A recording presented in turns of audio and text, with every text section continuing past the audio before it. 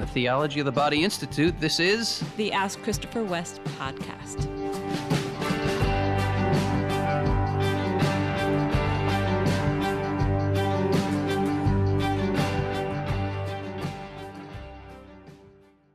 Hello, everyone. Welcome to another episode. We're very happy to be with you. Yes, We really enjoy doing these podcasts, don't we, Wendy? we do. Yeah. We Thanks, smile everybody. at one another a lot. Maybe that comes through in our tone of voice. It's kind of special to be together, working together. It's really special to be working with you, Wendy. Thank I you. really love it. Thank you. I'm curious. We recently had some visitors to the TOB Institute from Kansas, from a ministry there. And I just don't know if you would want to share with our listeners a little bit about their work. Yeah, happily. This is a ministry called Desert Stream, Mm-hmm. and we'll have a link in the show notes so you can learn more. And they have a program called Living Waters that I've been aware of, for 20 plus years. And it's a program for just healing in our humanity when we have relational issues, sexual issues, which we all have, by the way. We're all broken here to one degree or another because it's part of the inheritance of original sin. It's run by a dear man, a friend of mine I've known also for about 20 years, named Andrew Comiskey. I met him when he was a Protestant pastor in the late 90s. And I gave him a copy of John Paul II's Theology of the Body. And he read it and started talking about it.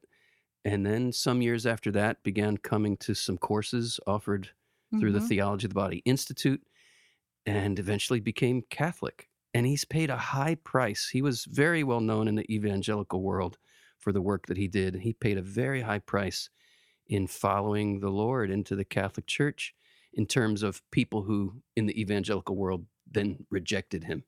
He's also had a difficult go trying to make inroads in the Catholic world because he wasn't as well known in the Catholic world. And I've been trying to help in ways that I can to give him some exposure. Anyway, long story short, we invited Andrew and two of his team members to come give our team at the Institute a retreat. And we had 3 days with Andrew and two of his team members. It was so beautiful for my team to see the wisdom that he brings, that Andrew brings. He has been doing ministry for 40 plus years, and he is a seasoned man and very wise. There's all these sensitive issues with same-sex attraction, with gender dysphoria, with just relational issues, how men and women relate and fail to relate and wound one another. There's barely an issue he has not dealt with or confronted in these 40 years of doing this work. And that has given him an ability to speak into the real tender places of our hearts, where we're wounded, where we're hurt, where we dysfunctional and we continue to hurt others just because we're broken, not because we're trying to be jerks. But he can speak into it, and he knows how to pour the Lord's oil on those places of our hearts. And my team benefited just tremendously from our days with Andrew and his team, and we're looking for ways to work together in the future. Andrew's going to be speaking, in fact, at our upcoming TOB Congress, which is at the end of October 30th to November 1st. We are taking it online, unfortunately, because of COVID, but also, as I've said already, fortunately, because we'll be able to reach many more people. You can check the link in the show notes, tobcongress.com. Andrew is a tremendous asset. He will be there. Scott Hahn will be there. George Weigel, Sister Miriam, yours truly, Janet Smith, many other speakers will be unfolding John Paul's great teaching. tobcongress.com to learn more about that. And I'd also just want to let people know that we're offering another TOB1 course online, and that's coming up November 2nd to the 13th. And we'll have a link in the show notes to learn more about registering for our TOB1 course. That was the first course that Andrew came to, and I know it was instrumental for him in his discernment process and coming into the Catholic Church. Again, because of COVID, we're beginning to do more and more online. We've only this year been offering TOB1 online, and Uh, we just invite you to consider it. If you've wanted to take TOB1 through the Institute and haven't been able to come to Pennsylvania to our retreat center to do, not our retreat center, but the retreat center where we offer it, uh, you can take it online. So learn more, check out the link. Yeah, that's excellent. I know we just, I am not part of the staff, so I wasn't in the staff retreat, but I did get a chance to talk with Andrew's team and yes, was truly blessed just as you shared that you were. And actually, considering what you were just talking about, it actually leads me to our first question Okay. from Maddie. I've been dating my boyfriend for 2 years now. He's a Catholic missionary, and we met through our church. When he was in college, however, he wasn't living his faith. He was indulging in things like drunkenness and hooking up with girls on a regular basis. He had a major conversion his senior year of college and now is an incredible man of God who passionately lives out his faith. I have been saving myself for marriage, and when I found out he hadn't and has been with many women, it broke my heart. This is something I struggle with to this day. I see a Catholic counselor to try to deal with it, and the emotional pain has gotten better but isn't completely healed and is sometimes still a real struggle. I was wondering if you have any advice for me and if there's hope that I can actually find full emotional healing from this. Bless you, dear Maddie. Bless you, bless you. Those wounds are very real. They're there for a reason because we're meant to be in exclusive sexual relationships for our life. And when we're in a relationship with someone who hasn't been exclusive, it creates a very understandable wound. When we are wounded in these ways, it shows us that we are, at some deep level in our hearts, we're aligned with God's plan. Because when we step out of that plan, it hurts us. So that pain needs to be acknowledged, recognized, and affirmed. Um, is there hope? Yes, there is hope. Would I say it'll never sting? I don't know that we could ever say it's never. You'll get to some point where it no longer stings because there is this sting of sin. Sin is painful, but here's the good news. Christ has absorbed, this is a quote from John Paul II.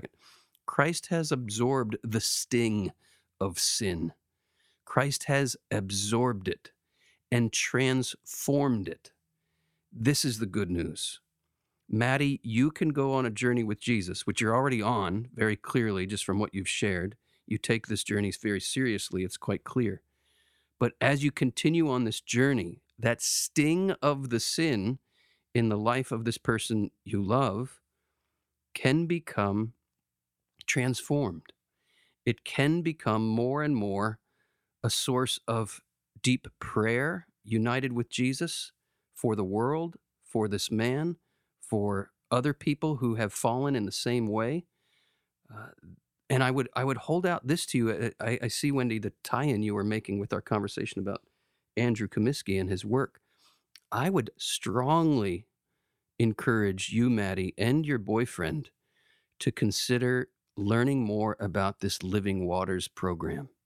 This Living Waters program is designed precisely for people like you in this kind of painful situation, from the culture we're living in, the influence that uh, college had on your boyfriend, that the secular culture had on the way he lived and behaved. Those wounds don't just go away with time. They are very deep wounds, but there is a path we can go on, a path that wise men and women who have been on the path themselves can open up to us, that can bring us into deep, deep healing. And this Living Waters program run by Andrew Comiskey and his team is one such example of where you could go and, I believe, find deep healing. Mm, absolutely. I think, Maddie, also just speaking a little bit from experience in our relationship, that to remember that those sins have wounded you, but they've wounded others as well. They wounded your boyfriend, they wounded the women that he was with. And because your heart has opened to God's grace, because you have received an unconditional love through faith, because your boyfriend has opened his heart through grace and received an unconditional love, you have the opportunity to not only experience God's healing for you, but to be a channel of his healing in your boyfriend's life, in those women's life whom you probably don't know, or if you may not actively talk with them about it, but because you can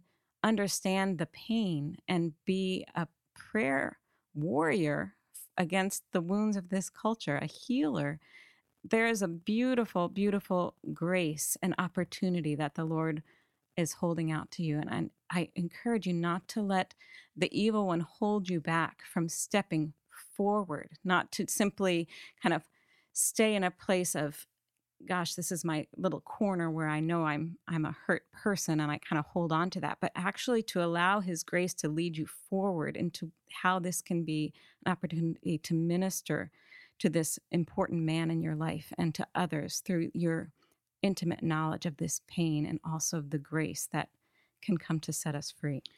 Wendy, I think you bring up a very important point here, that the pain that another sin can cause us can also tap into uh, existing wounds and sins from our own life that can kind of cripple us in learning really to love another person. There's no man out there, Maddie, that you could possibly find that is not a sinner. And so we need to learn how to love broken human beings. And we need to recognize that we're just as much in need of mercy, even if we don't have the same, quote, sinful track record, end quote, as others. We are just as in need of God's mercy as anyone else. As the expression goes, the ground is level at the foot of the cross. And I know of marriages where one spouse has held over the head of the other spouse his or her broken past. And that is not a healthy thing to do. I want to speak here from our own experience. And I've written about this. I've spoken about this many, many times. It's public knowledge that I did not save myself for my wife. I was sexually active as a teenager, and you did save yourself for your husband, and I am he. Yes. And I am so grateful that you did, my love. And it has been a source of sadness in my life that I had not saved myself. Um, and we've had to work through that in our own relationship. And I remember early on in our relationship, long before we were married, actually not long before we were married, because we didn't really date all that long, did we? But we knew one another for 3 years, and then we had like a 7-week whirlwind of having our friendship become a deep, loving, romantic relationship, and then we got married 6 months later.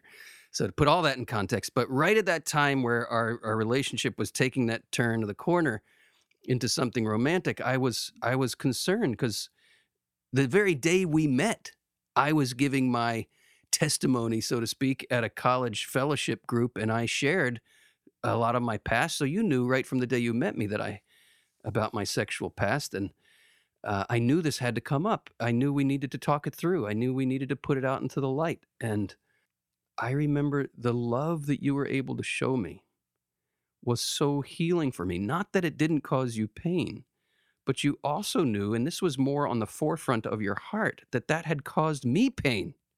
And so there, can you speak into that, Wendy? There's something so important here where the pain that another has caused us, if we get stagnated, if we just dwell on that pain and kind of nurse it, as you were saying, Wendy, that's not a healthy thing to do. The pain is real, but the pain can be transformed into love. Mm-hmm. That's the glory and goodness and mystery of redemption. Our pain can be transformed into love. That's what the cross is.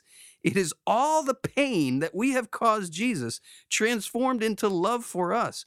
And somehow, because of your union with Christ in your heart, when you were 22 years old, Wendy, you were able to transform the pain in your heart that I had caused you into love. And that love that I experienced from you, in turn, was instrumental in healing my wound and my pain. And not that it was just a once and done thing and we haven't had to work through other things since, but can you speak into that? Because it's so powerful and What I so can important. what I can share with our listeners, just that's my experience, is that in coming to love you, I was sort of fascinated by getting to know your past. I remember seeing a picture of your mother pregnant with you and Mm. feeling a surge of love for her, for bearing you, and seeing pictures of you as a young boy and, your school pictures and talking about your history and finding that loving you meant loving the story of you in the sense that it was making you you and it was all of you, like it was that was you in the womb and that was you in all these stages of life of growing up. And I felt like there was um, something in you saying, well, there are things I've done that no one could love, Yeah. and kind of identifying yourself with that sin, because we don't love sin, we don't love the person who sinned. And I just had this instinct that, but you, the person I love in all the stages of your life. I don't want you to kind of cut out a chunk of your life and say, well, don't bother. It's not worth Yeah, it. I had even said to you, Yeah, I don't I could, expect you to yeah, I love don't who I expect you to was. love who I was then. Yeah, And you looked at me with such a strange look on your face saying, I don't just love who you've been in the last few right, years because you've been trying to live a good life. I love you. right, And something that had been ruptured in my understanding of myself was healed in right. that very moment. I guess that's what I'm kind of holding out to Maddie, is that in her experience of knowing this about her boyfriend and his past, to whatever degree she knows about it, she can be a force for good in Yes. helping him to heal as well, to understand when we sin, often there's something good that we desire that we're totally sending the wrong direction, but God Right. knows our good desires. And sometimes it takes a person outside to point it out to us and say, here's what you really desired. The Lord knew that. Yes. And He loves you there. And so I think that's kind of what we're sharing from our experience that has been helpful. And we hope that Maddie can Yeah. take And that in that's as that's well. straight out of Thomas Aquinas. When we sin, we're actually looking for something good, but we miss the mark. And if you can realize that, Maddie, about your boyfriend, that he was looking for something good, but he missed the mark. Missing the mark is real, and it causes real pain and destruction. The good news is Christ can bring healing oil into that destruction, and He can show us the good we had been in a misguided way looking for. Um, so we hope that what we've shared for you, Maddie, will be a source of encouragement. And do please look into that Living Waters program offered by Desert Stream. The link will be in the show notes. Our next question is from Maria. She says, I'm in a TOB study group. One of the questions that we're intrigued by is that, according to the spousal analogy, there's a man on the cross and a woman at the foot of the cross. This analogy explains our Lord is the new Adam and Mary, the new Eve, is at the foot of the cross. That from these nuptials, uh, woman, there is your son, is the beginning of the church. Well, in the passage, the son is John. But then the apostle God gives the church to is Peter. Our question is then, based on Archbishop Fulton Sheen and this analogy, and John is representing the church, why is Peter then the founder of the church? Well, that's you're digging into some deep layers here, Maria. I appreciate your question.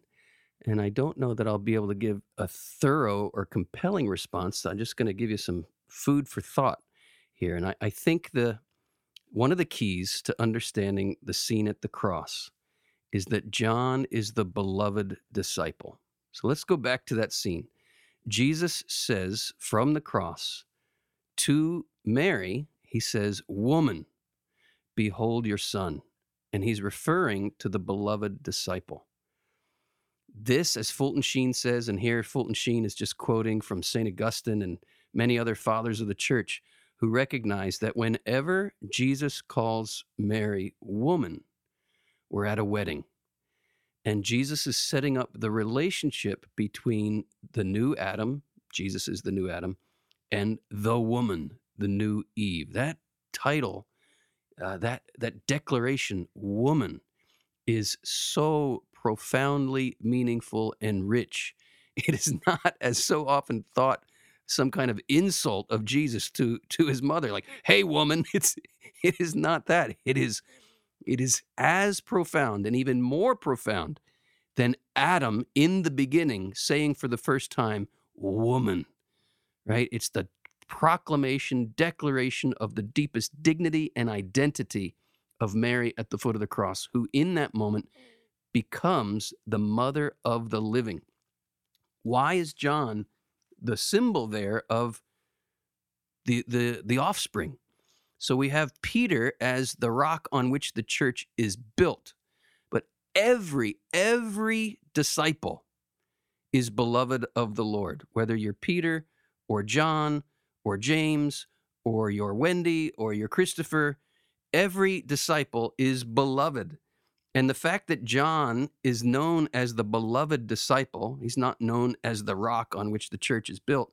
He's known as the beloved disciple. I think that is the key, Maria, to the answer to your question, because that enables us to extend the imagery there to everyone who is born of water and the Spirit. Every disciple becomes regenerated through the mystical nuptials of the new Adam and the new Eve. That's what happens at baptism.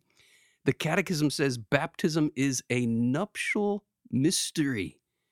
A nuptial mystery. What does that mean? It means there's a union of a bridegroom and a bride, and offspring come from it.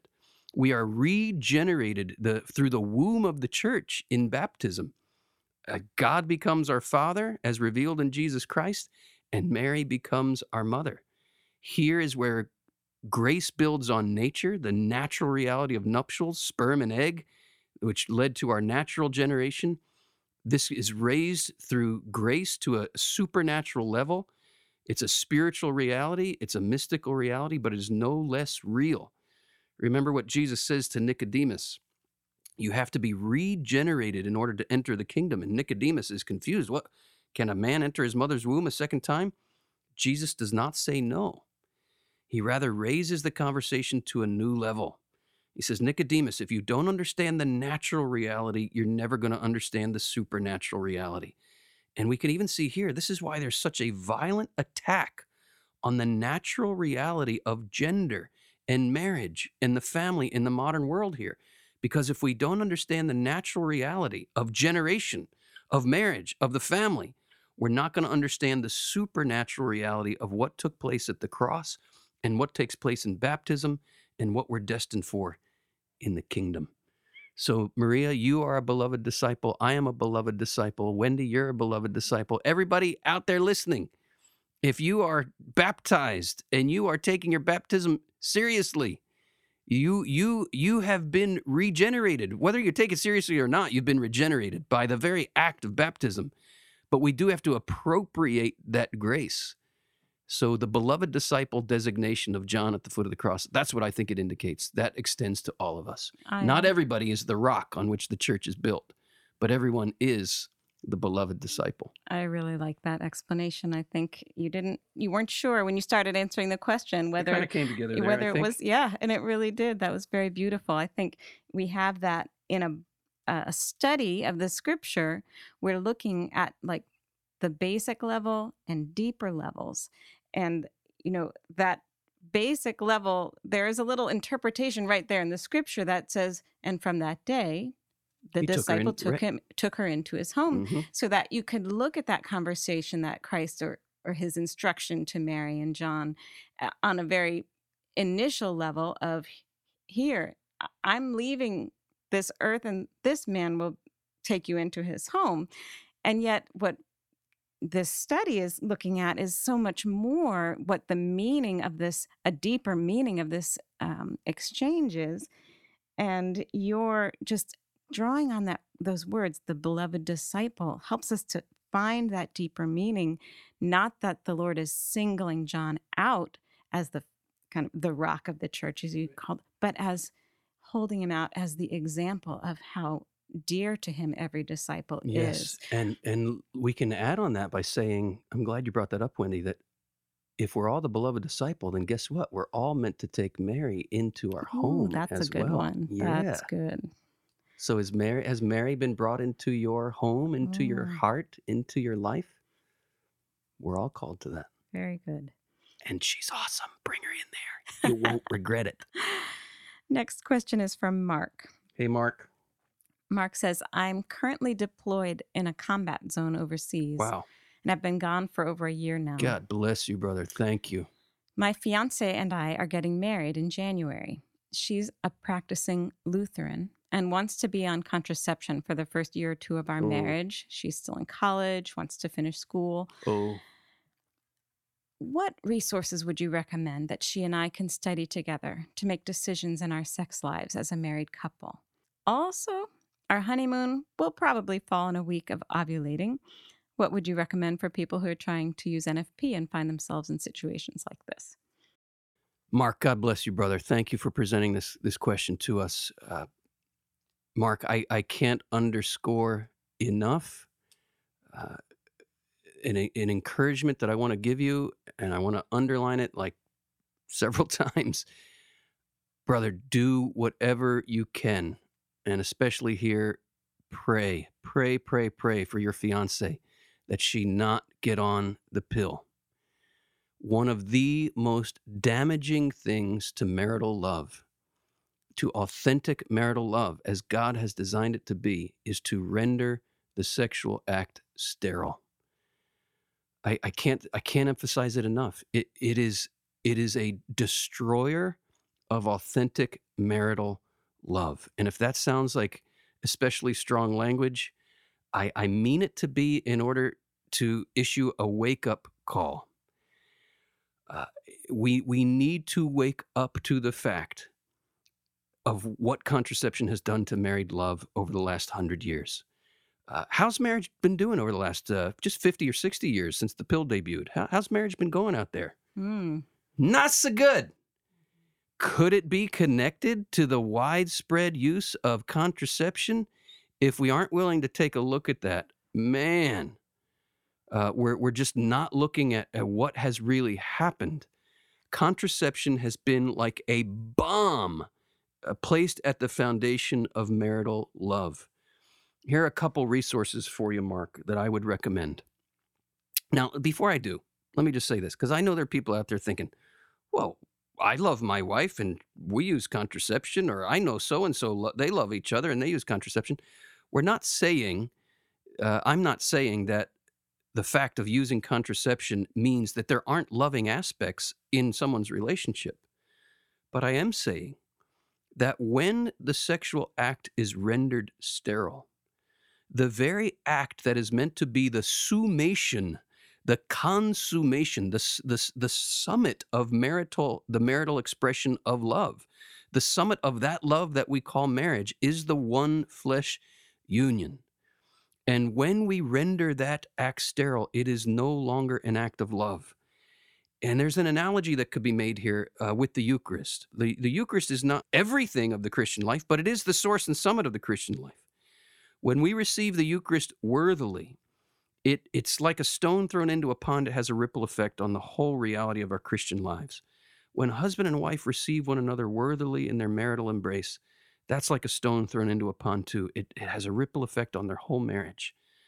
When we don't receive one another worthily in the marital embrace, that too has a ripple effect on the whole marriage. When we don't receive the Eucharist worthily, that has a ripple effect on our whole Christian lives. So I'm not saying that there aren't elements of love in a marriage that uses contraception, but I am saying that the marital embrace itself is not an act of love. It's no longer the marital embrace. You're no longer consummating the marriage.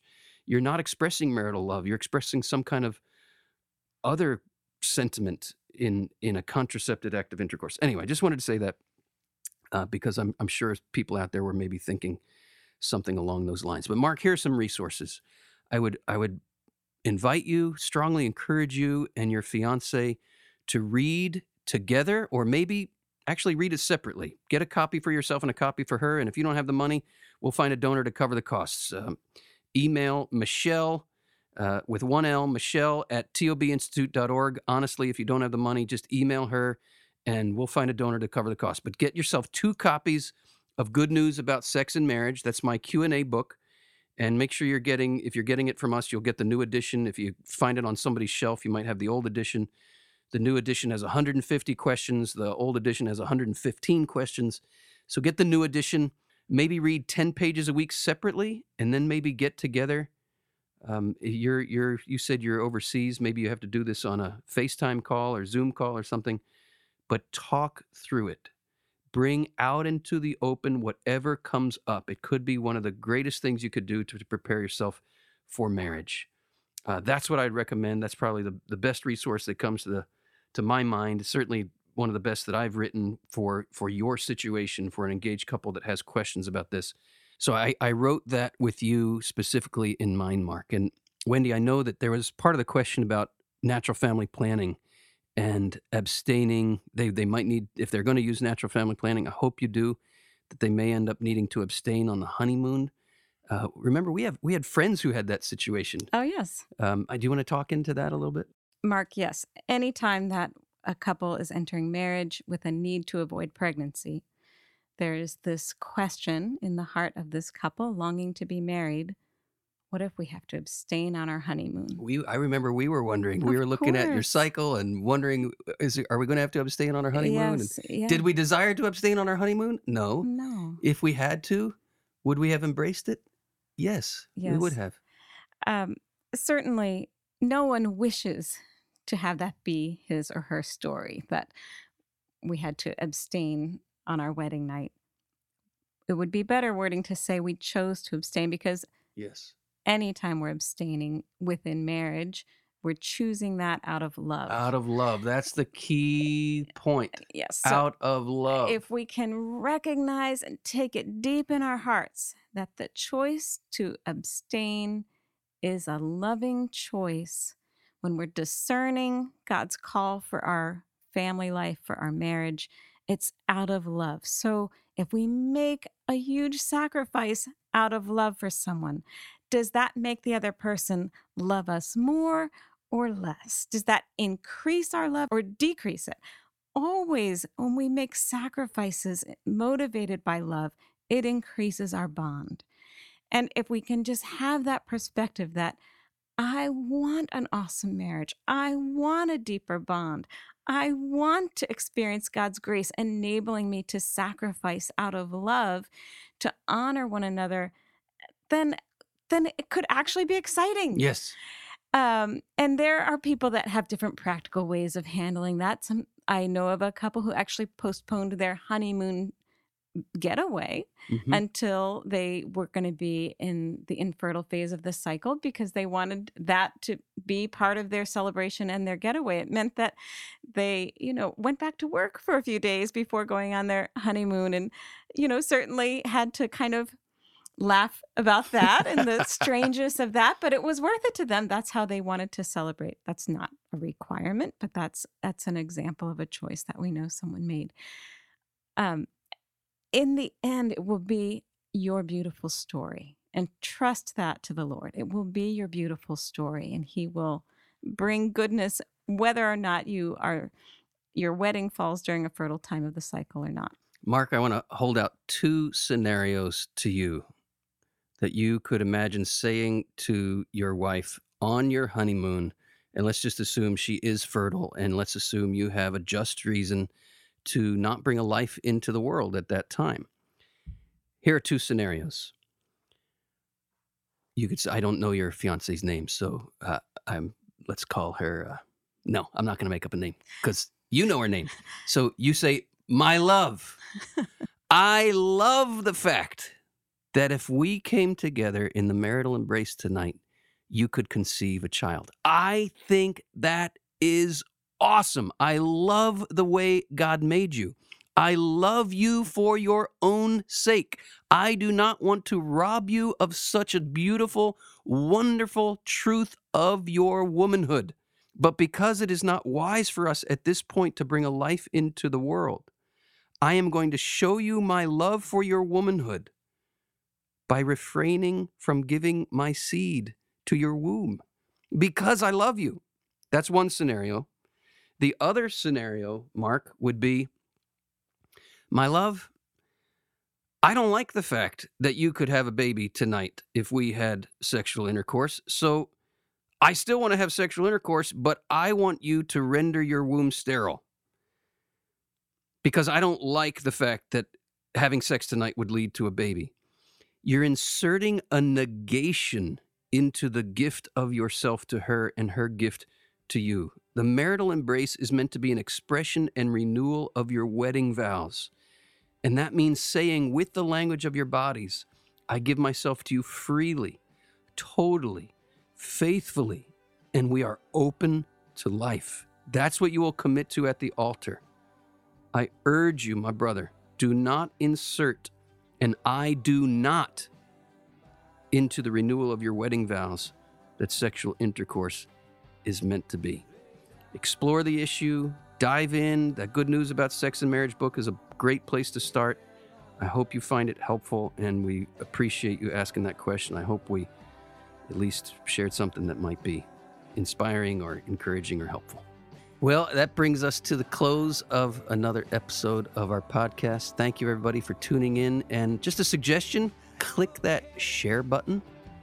If you know somebody that needs to hear this episode, click the share button and share this podcast. Another thought, we could use your support at the Theology of the Body Institute. Consider becoming a patron of our work. We have a link where you can learn more about supporting us. We can't do it without you guys. We're so grateful. Until next time, know, as always, you are an indispensable, irreplaceable, unrepeatable gift. Become what you are.